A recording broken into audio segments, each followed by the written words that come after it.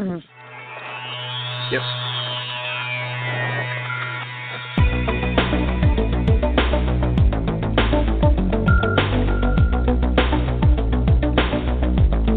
Welcome to Real Estate Coaching Radio, starring award-winning real estate coaches and #1 international best-selling authors, Tim and Julie Harris.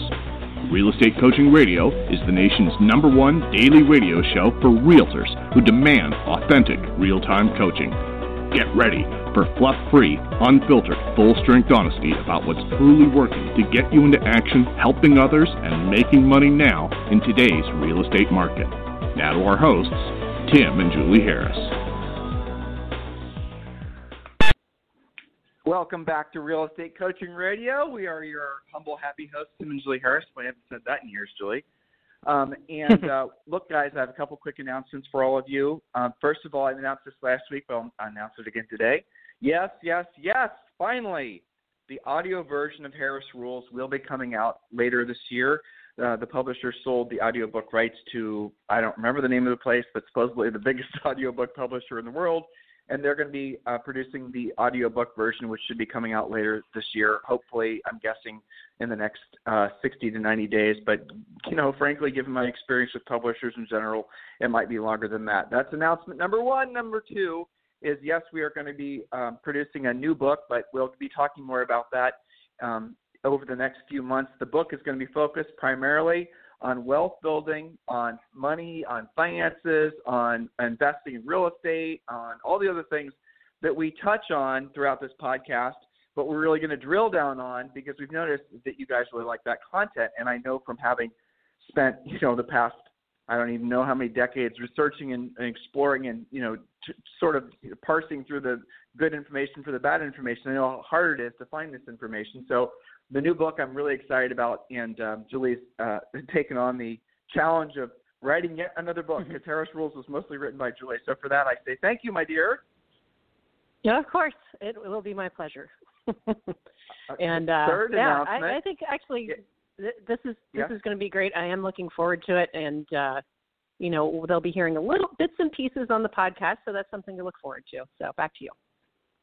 Third announcement, and this one's really fun. So Julie and I are going to be in Dallas in August, and we're going to be in Arizona. I forget which month. Was that May, Julie? And if you guys would like to come, the Dallas event is really exciting because we're going to be there with Tony Robbins, and we're going to be talking more about that. And one of the ways we're going to celebrate this event is that we are going to be giving away tickets to attend the event for free.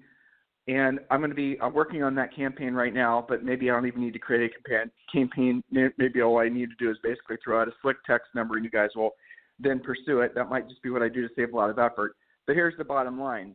If you would like to attend this event with us, we're going to be for free. Now you're going to have to pay your own airfare and your own hotel and the rest of it. But the ticket sales I'm sure that the tickets will be sold out. There's going to be 3,000 people there. The tickets will be sold out probably within the first 24 hours, but we had to pay for a block of 100 tickets.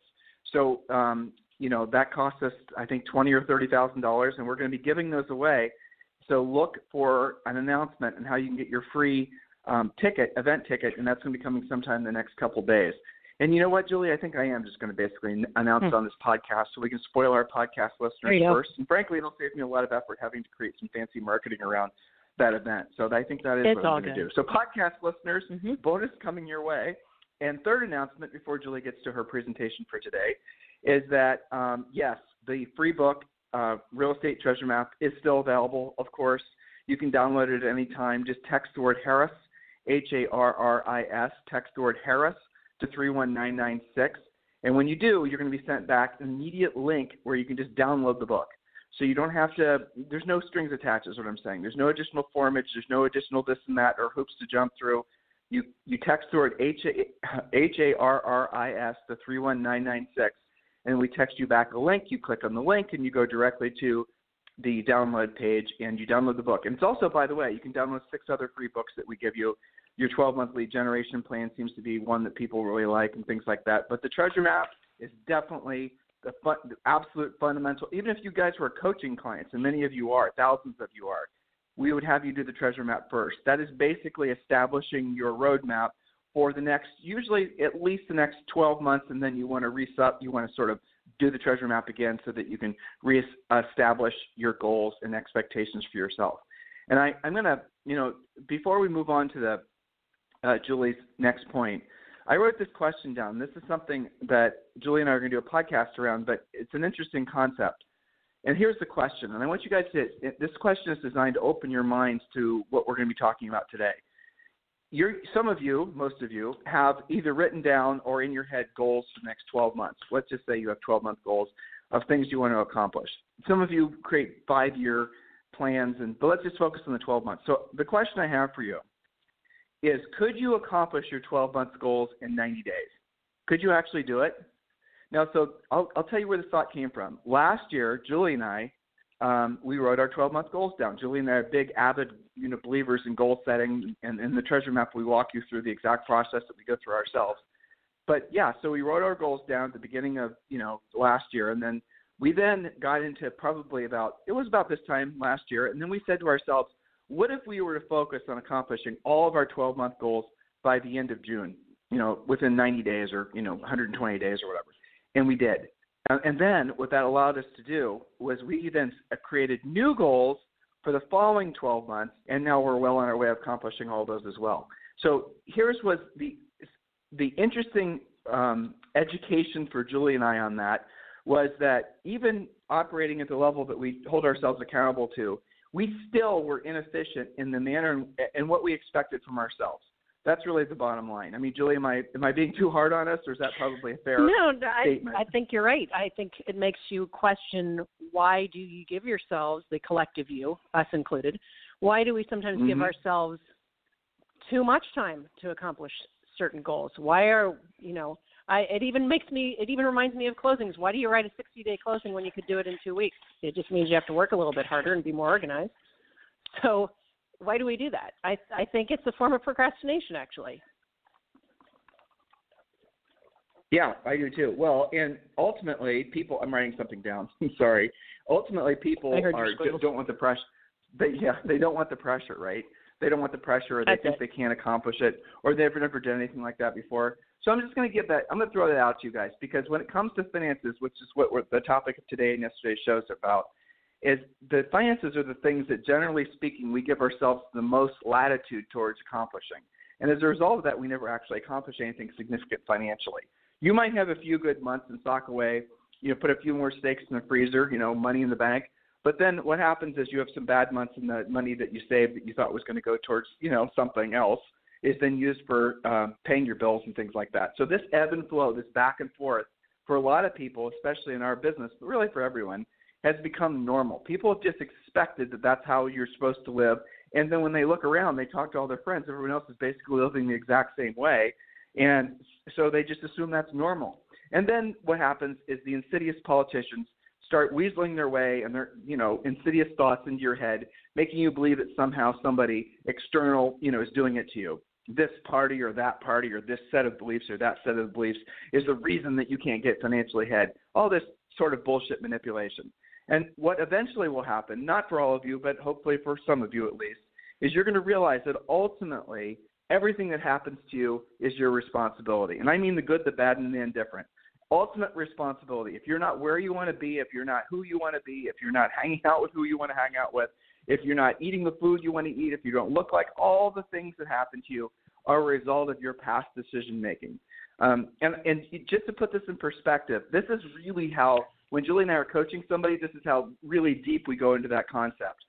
I give the example, and I'll share it with all of you guys. If you're in a parking lot today and you're going to Starbucks or whatever you're doing, and, I was going to tell a story about seeing wild hogs when we were downtown, when we were in San Juan, when Julie and I were trying to find a Starbucks. We were driving around downtown San Juan and actually saw about 10 wild hogs running around in the city. But we'll tell that story another day. Yes, that happened. All right, but here's the thing. You park in the Starbucks, and let's say some, nice dawdling old lady basically accidentally pulls out and just gives you a little bit of damage on your car. Nobody's hurt, no damage, nothing. I'm not trying to give you guys any, rabbit holes to go down with your minds. So just normal thing. Now, clearly she backed into you. It was her fault. She did not mean to do it, but it was, you know, by all measures, anyone seeing the accident would have said it was totally that lady's fault. And then what happens is then you feel a victim of basically that lady hitting you.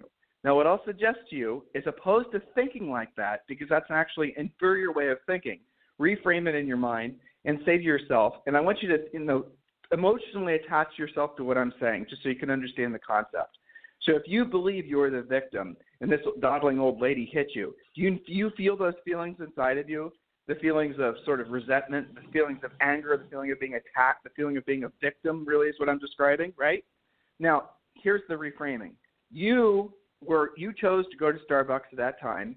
You chose to park in that parking spot. You chose all the things that basically put you in that position at that very moment.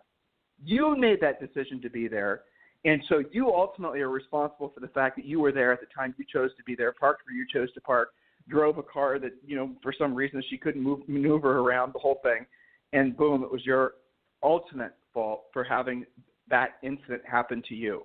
Now, I know this sounds counterintuitive, and maybe some of you think it sounds a little wacko, but what happens on the other side of that? Ask yourself how you feel. Now you feel responsible. Now you feel accountable. Now you feel, and here's the main thing, you sure as hell don't feel like a victim when you think like that. You feel in control. And that's what we want you to feel. Because ultimately, if you're not accomplishing the things in life that you want to accomplish, including finances, including every aspect of your life, it's not because something was done to you. I realize that some of you have stories to tell. But at the end of the day, everything that happened in your background, if you accept just for a second that you are a victim of nothing other than your choices, that absolutely is liberating and will make you feel free and powerful. I want you guys to try that even with the deepest, darkest things that you think maybe were causing you to be a victim. And here's the fascinating thing. I've learned this from doing coaching calls. Sometimes I'll have this very same back and forth, and obviously I do it in a series of questions when I'm coaching somebody. Well, maybe not obvious. You guys wouldn't know if you hadn't had a coach you before, but that's what we do. Everything's a series of questions, you know. Self-discovery is the whole point of coaching. And then what you'll do is you'll stumble across somebody who absolutely feels like a victim of something. And I'm not talking about anything you'd hear on Dr. Phil. I'm just saying business stuff. They absolutely feel like this person took advantage of them, absolutely feel like this person lied to them or whatever. And then I ask them, I say, well, how do you benefit from holding on to those thoughts of being a victim? I don't benefit. This is a horrible thing. On and on and on. I say, yes, you do benefit. How do you benefit? And usually this goes back and forth 3 and 4 times. And if you guys listen to this podcast, you know I'm dogged. I'm not going to give up. And then they'll finally say, I'll say, if you were to benefit. So I'm manipulating them, but I'll say, if you were benefiting in 3 ways from holding on to that thought and essentially putting yourself in a position as a victim, what would those 3 ways be? And then they'll actually tell you some shit that's actually truly going on in their heads. They might say, well, it gives me permission not to have to ever, say, for example, if they had a bad experience with a for sale by owner, it gives me permission to never have to essentially solicit another FSBO. Or it makes it so that, you know, whatever. So even your thoughts of being a victim, or any of your negative thoughts about anything, you're choosing to hold on to those because you're getting a benefit, maybe subconsciously, but you're getting a benefit. So when you're going through these points that Julie's going to be making, because these points are all about money, which usually makes people uncomfortable, here's the thing I want you to ask yourself. If you're not rich at this point in your lives and careers where your money works for you and you no longer have to work for your money, if you're not there yet, after this in most incredible housing market, this seems to go on forever, most incredible economy, most incredible everything, in all these wonderful wins at your back, if you haven't been able to accumulate money at this point in your life to the point where you're rich, where your money works for you, you no longer have to work for your money, it's your fault. That's what I want you to start with, because when you say it's my fault, when you accept the fact that it's your fault, then you're actually going to make change. If you choose to externally blame something or feel like a victim, or somehow other people had advantages, all this stuff that rattles around people's brain, somebody cheated or, you know, had whatever you're telling yourself, if you choose to stay on that path, you're going to stay broke. If you choose to say, I'm my present financial situation because of the choices I've made in the past, and I'm now realizing because I'm not where I wanted to be financially, that maybe my choosing or my thinking about money is kind of screwed up. It's not working for me anymore. Then you're going to start opening your mind. You set your ego aside. This victim thinking is all about ego. You set your ego aside. Now you're basically going to be in the realm of learning, accepting, and then the massive growth that comes after that will astonish you. That's the reason I started with asking you the question. If you were to try to take your 12-month goals and accomplish them in 6 months or 90 days, could you do it? The answer is all of you could do it. Every single one of you could do it, even about money stuff. So have an open mind. And, Julie, the show is yours. Next point, please. Yes. So what we've been talking about is 14 rules for financial peace. So all of these things are related. And I think that we actually got through 7 points. So if you missed those, go to realestatecoachingradio.com and get all caught up on yesterday's show. Point number 8, actually have a monthly budget for you to practice and stick to it, an actual budget. This will prevent you from, quote, trying out things, overspending on experimental marketing, buying leads, etc. Actually have a monthly budget for it. How many of you guys can tell me I spend, X percent or X number of dollars on my real estate practice? Or is it all about trying it out and maybe tracking it and maybe not, seeing if it works out and maybe not?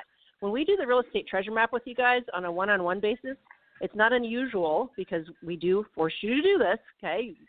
As Tim said, makes you a little bit uncomfortable. You have to get into all of your credit cards, your checkbooks, and see what's going on. It's not unusual for us to find, 4 or 5 different things. Sometimes they're like $9 a month, but it was supposed to be like somebody monitoring your website that you haven't talked to in 6 months. Whatever the case may be, do you actually have a monthly budget? So these are 14 rules for financial peace. That was number 8. Number 9, chart your savings goal on a whiteboard, a posted spreadsheet, somewhere you can actually see it grow. Once your reserves are high enough, diversify with stock, metal, rentals, flips, etc. But actually have it in front of you. You're far less likely to spend your savings. I always tease coaching clients. It's not called a spendings account. It's called a savings account. That's why one of our previous points when you were splitting up your money at the bank, when you go with your commission checks, one of those points was your savings account should not have a debit card or a checkbook attached to it. It's savings. Chart it on the wall. Watch it grow. It's not spendings. Anything you want to add to that one, Tim? That's definitely a disciplined type thing that they've got to work on. It's the attachment to make the accounts work is to make it so you can't sweep from one account or the other. And I know that's the bank's going to make you want to try to set it up that way. You don't want to, and just to put this in perspective, when we talk about your savings account, here's basically how it works. When you follow the treasure map and you listen to the teachings, what we help you guys do to essentially basically turn the corner on wealth building, one of the things we're going to encourage you to do is have a manageable personal overhead that you can cover using what your real estate treasure map will tell you is your magic number of listings at all times. I know I'm talking in hieroglyphs right now if you're not a Harris person, but let's just put it this way. The magic number of listings is the number of listings you need at all times to meet or exceed your financial goals. All this stuff fits together like hand in glove. And Harris people, you guys know what I'm talking about.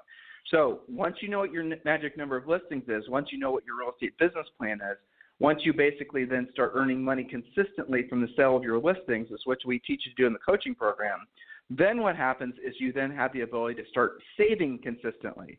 But where this all goes wrong, and this is, again, we talk about this endlessly, is on your ascension to becoming a millionaire, multimillionaire, decamillionaire, on up, on your ascension to accomplishing that, it's going to seem like you want to go on a shopping spree. And if you've never had any kind of savings before or had consistent money before, and your pattern of earning and blowing the money goes as follows: you earn it, you have some socked away, and you blow it all. Or you have credit cards, you then basically run your credit cards up, and then you panic and pay them all off, and then you run them up again. If that is the pattern that you're following with cash or credit or even both, that pattern is not sustainable. As you grow older, or as the occasional black swan creeps into your life and gives you a little peck in the head, you're going to discover that you cannot continue to live like that because it does catch up to you. Eventually, you're going to build or dig a hole that you're not going to be able to get out of. And you're not just going to be able to walk away from that debt, and you're going to be maybe too old, or the market's going to change, or something's going to basically put you in a position where it's not going to be easy for you to rebuild again. But that is a very consistent pattern that we see, and that keeps you broke for life. That guaranteed. Now, why do people do that? Because you have a disbelief that you'll be able to basically continue to earn money. So what happens is you'll have good months and you go blow all the profit. And why do you do that? Because you feel like celebrating and you don't believe you're going to have money ever again in abundance, and so you go and spend it. And what you do, because your fear that's causing you to spend all your money is for fear that you won't have the opportunity to essentially, blow money like that. I've seen this so many times it's not even funny. Hopefully you guys will understand what I'm talking about. Because your fear is that you won't have that kind of excessive money before you go and spend it on stupid consumer things that have no value the second you buy them, okay, which are fun. I'm not saying don't buy consumer shit. It is fun. There's nothing wrong with buying stuff. That's, we're spiritual beings and physical incarnations at the end of the day. But then what happens is that you spend all your money, you get rid of you run your credit cards back up, and then you wash, rinse, repeat. You do it over and over and over again. And you never allow your money to work for you because you are spending all your principal. You're spending all your investment money. And people do that because, okay, you have a good month. You have $20,000 saved. You, for the first time in your life maybe, have had $20,000 in cash that's not, denoted to something, a roof or, paying off a college tuition bill. And then you start spending it saying, after all, you only live once. Stop and smell the roses and all these other dumb things people say. Then you spend the money, and now where is that really coming from? A scarcity-minded mindset of the thinking that you won't have the opportunity to splurge like that again. Get it? That's where it all happens, and this cycle goes back and forth, and people never accumulate anything. When you hear about, I was reading guys' notes from the Wealth X report the other day. The reason that there's such a dramatic increase in people with, have a very high net worth between $5 million and $30 million. The principal reason there's so many more people in that bracket than there ever has been before isn't because people are cheating on taxes, or it's not because of inheritance, or not just, again, remove the political bullshit. It's because asset appreciation is working in their favor. They have assets that are appreciating. Assets would be things that are, asset could be just about anything if we're just using the technical term. But for the sake of appreciating assets, you're looking at, really the easy button for you guys is going to be real estate. But the stock market's been an appreciating asset if you've had securities. Gold recently has been a very amazing investment, things like that. So when you look at why rich people, generally speaking, once they cross the threshold into that $5 million net worth category, why they, generally speaking, don't take a step back, it's because they've learned the discipline of consistent savings even when they hit that threshold. But then what they do is they've accumulated assets, and the assets continue to appreciate in value. Like you guys heard, for example, Warren Buffett and all these other people, these billionaires, people with tens of billions of dollars in net worth. They're saying, I'm giving my money away. Well, here's what they're doing, and I want you guys to think about what I'm saying, because it's fantastic that they're giving the money away, but they're giving away essentially the appreciation or part of the appreciation on all the assets that they own, for example, in the stock market. So when you looked at, there's a big hoop-de-doo last, 2016 about all these billionaires who are giving away all their money, Bill Gates and Warren Buffett and all this others. Okay, well, they've been giving it away. They've been investing in really amazing things. 100% hats off to them. And yet, when the Forbes richest people in the world list comes out, they're still right where they were before they made that pledge to give all their money away. So what's going on? Because when you have freaking $50 billion, the amount of appreciation or the amount of increase in value per year on your assets is going to be in the billions. So if you just give away a part of the appreciation, you never touch your principal. You guys understand what I'm saying here? So get to a point where you don't have to even, if you can't even fathom being a billionaire, that's fine. Just get to the point where you have financial security, and then you have financial independence. And that only comes from being rich, where your money works for you and you no longer have to work for your money. And it starts with the consistent savings, which I know is boring, but you've got to do it, just like we prescribed to you yesterday. Julie? Yes, which leads right to our next point, number 10. Once you are debt-free, except perhaps mortgages, pay cash or pay it off monthly to keep yourself out of debt. That ties right into what you said, the whole scarcity mindset about, my stupid alarm again, the scarcity mindset about blowing it because you don't think you're going to have it again. So often we'll see people get out of debt once, celebrate that, that's all awesome, And now their credit's improved and their cash flow is improved. So what do? They go right out and get back into debt. And maybe you upgrade your house. That's fine. Maybe upgrade your car. But don't get back into consumer debt. Once all that's paid off, you got to make sure you pay it off, pay cash, and stay that way. It's much better. Hey, Point Julie, number 11. Can we drill down? Yeah. You just said something. Yeah. It's, I mean, my coaching hat is firmly on today, but this is also worth mentioning. So Julie just said something else. All right. So when you basically accumulate money and you've got some money stored away and you've got some security that's basically coming your way, you know, and then you basically stop working as hard, what's going to happen is there's no such thing as complacency. You cannot stay in the same position. So what we're asking you to do isn't just something you do for a short while and then you're there.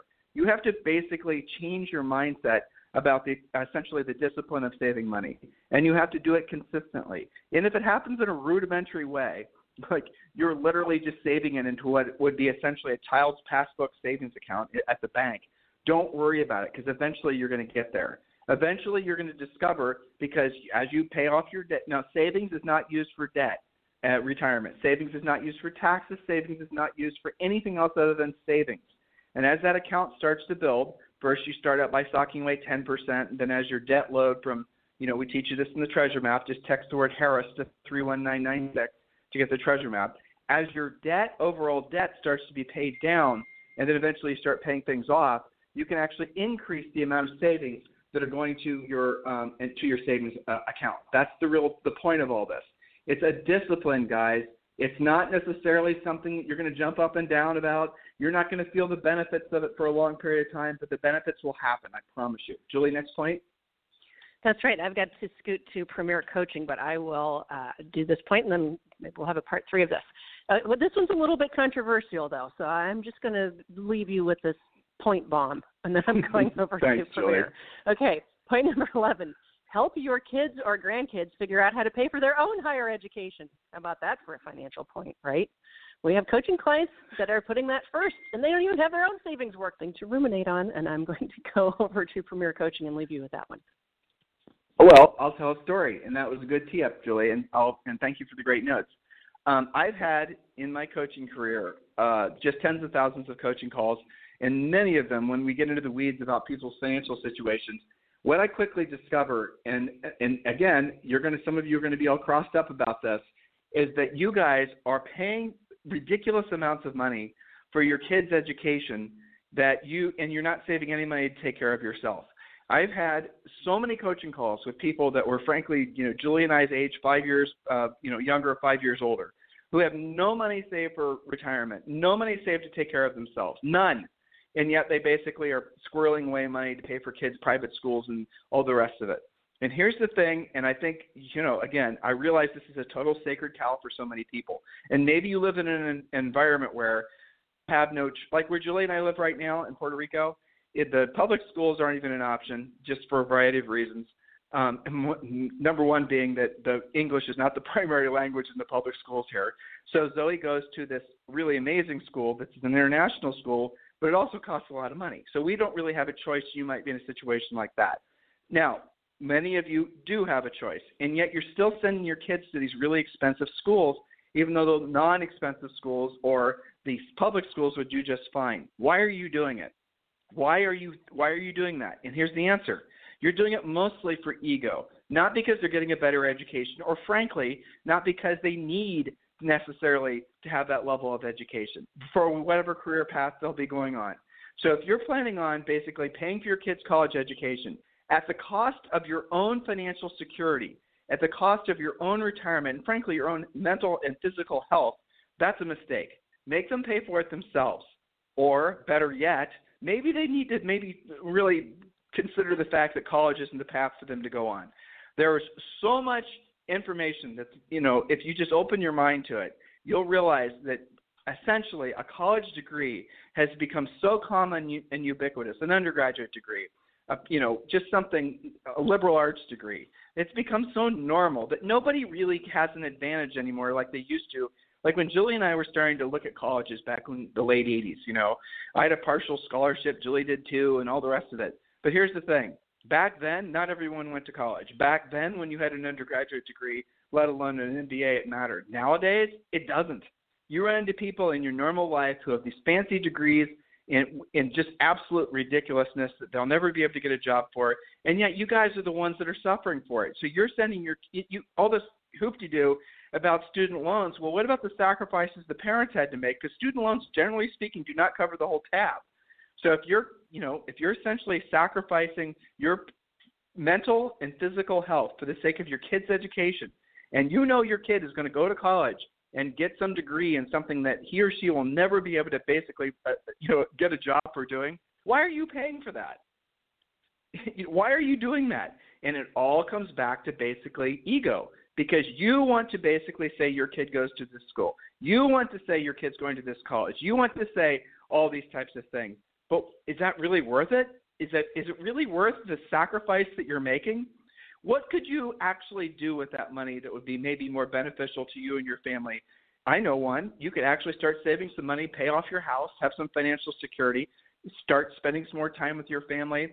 These are just things you guys need to seriously consider. I know that particular point. There's the reason Julie just left it from. She basically gave me the grenade with a pin pulled on that point. But that's something that some of you guys need to seriously consider. Is college really even necessary anymore? Is it even worth doing? What is it the kids are learning in college?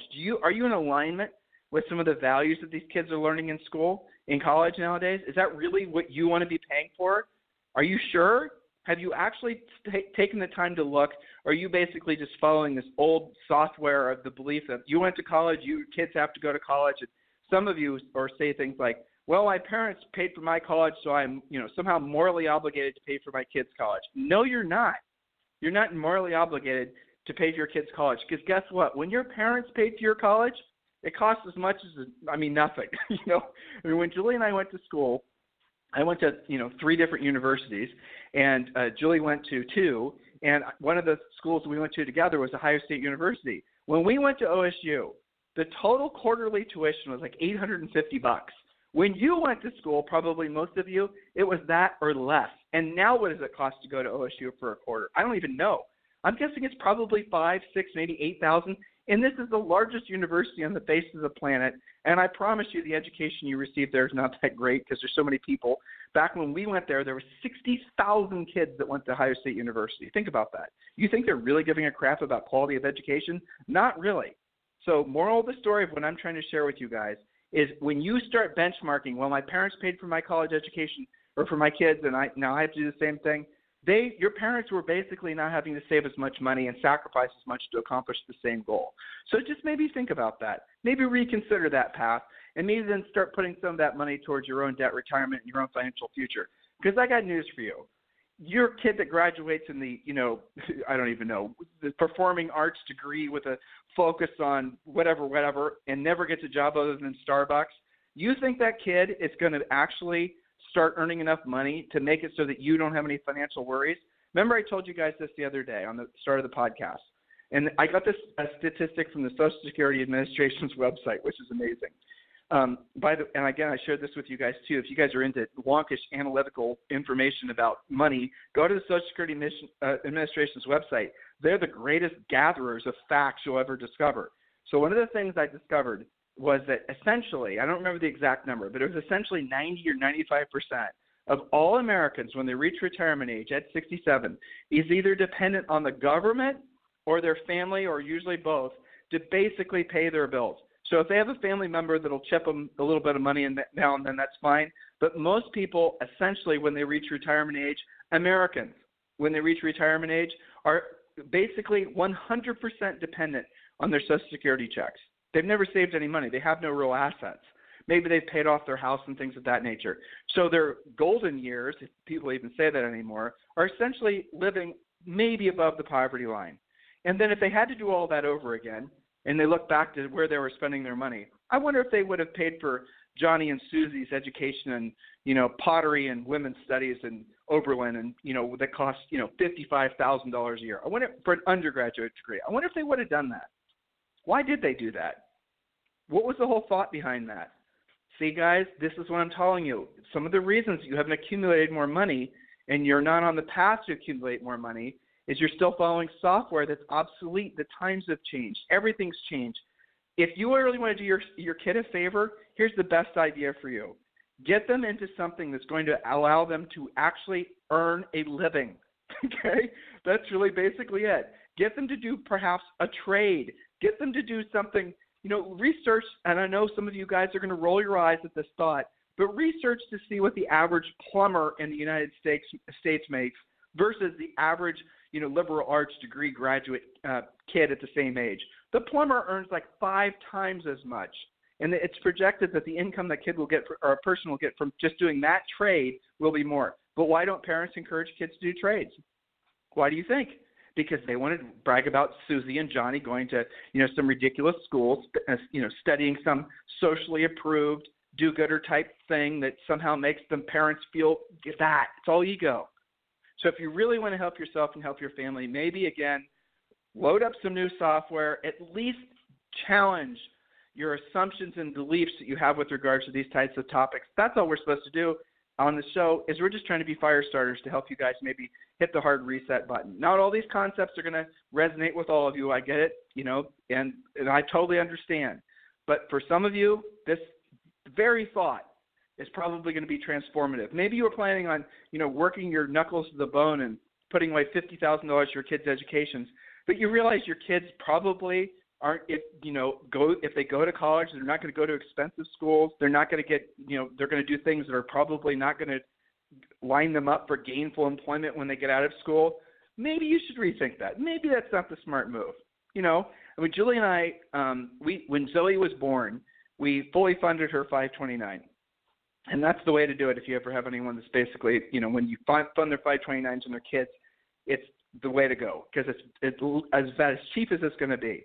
But I told Julie, if Zoe gets to the point when she's graduating from high school, if she's not going to be using the money that we set aside to go to college to get a degree in something that's going to give her a job, I told Julie she ain't getting it because we're not going to waste that money. It's ridiculous. Why would you do that? What college has become for most kids is basically 4 years of partying. Well, let's be honest, more like 5 or 6 years of partying because nobody graduates any more in 4 years. Interesting thoughts, right? Totally off our beaten path, but things you should consider. So listen, guys, thank you for continuing to make this number one listened to daily podcast for agents, probably in the world, but that's a little bold, so I'll say definitely in the United States. Do us a favor, share this information with other people you know. Help us continue to basically have this be such a popular show.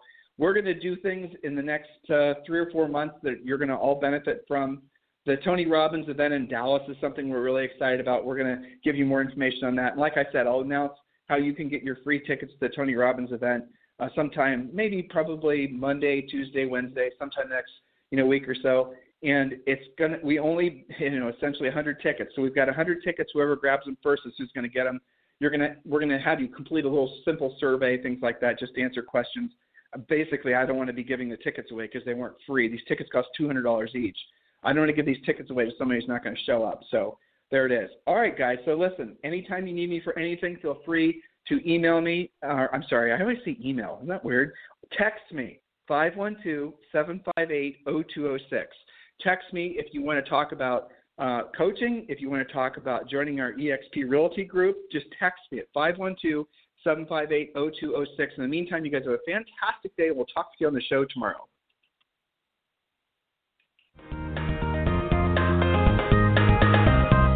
This program has been a presentation by Tim and Julie Harris, Real Estate Coaching. For more information on our real estate coaching and training programs, visit our website at timandjulieharris.com. Remember to tune in weekdays at noon for upcoming shows. And until next time, thank you for listening to Real Estate Coaching Radio with Tim and Julie Harris.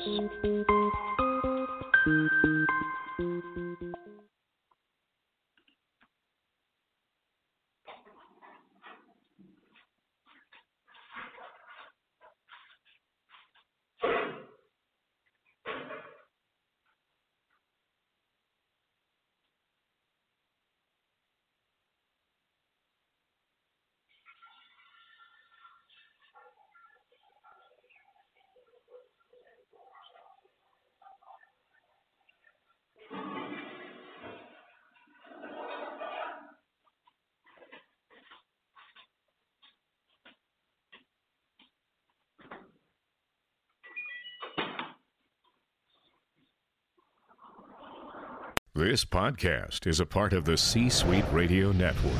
For more top business podcasts, visit c-suiteradio.com.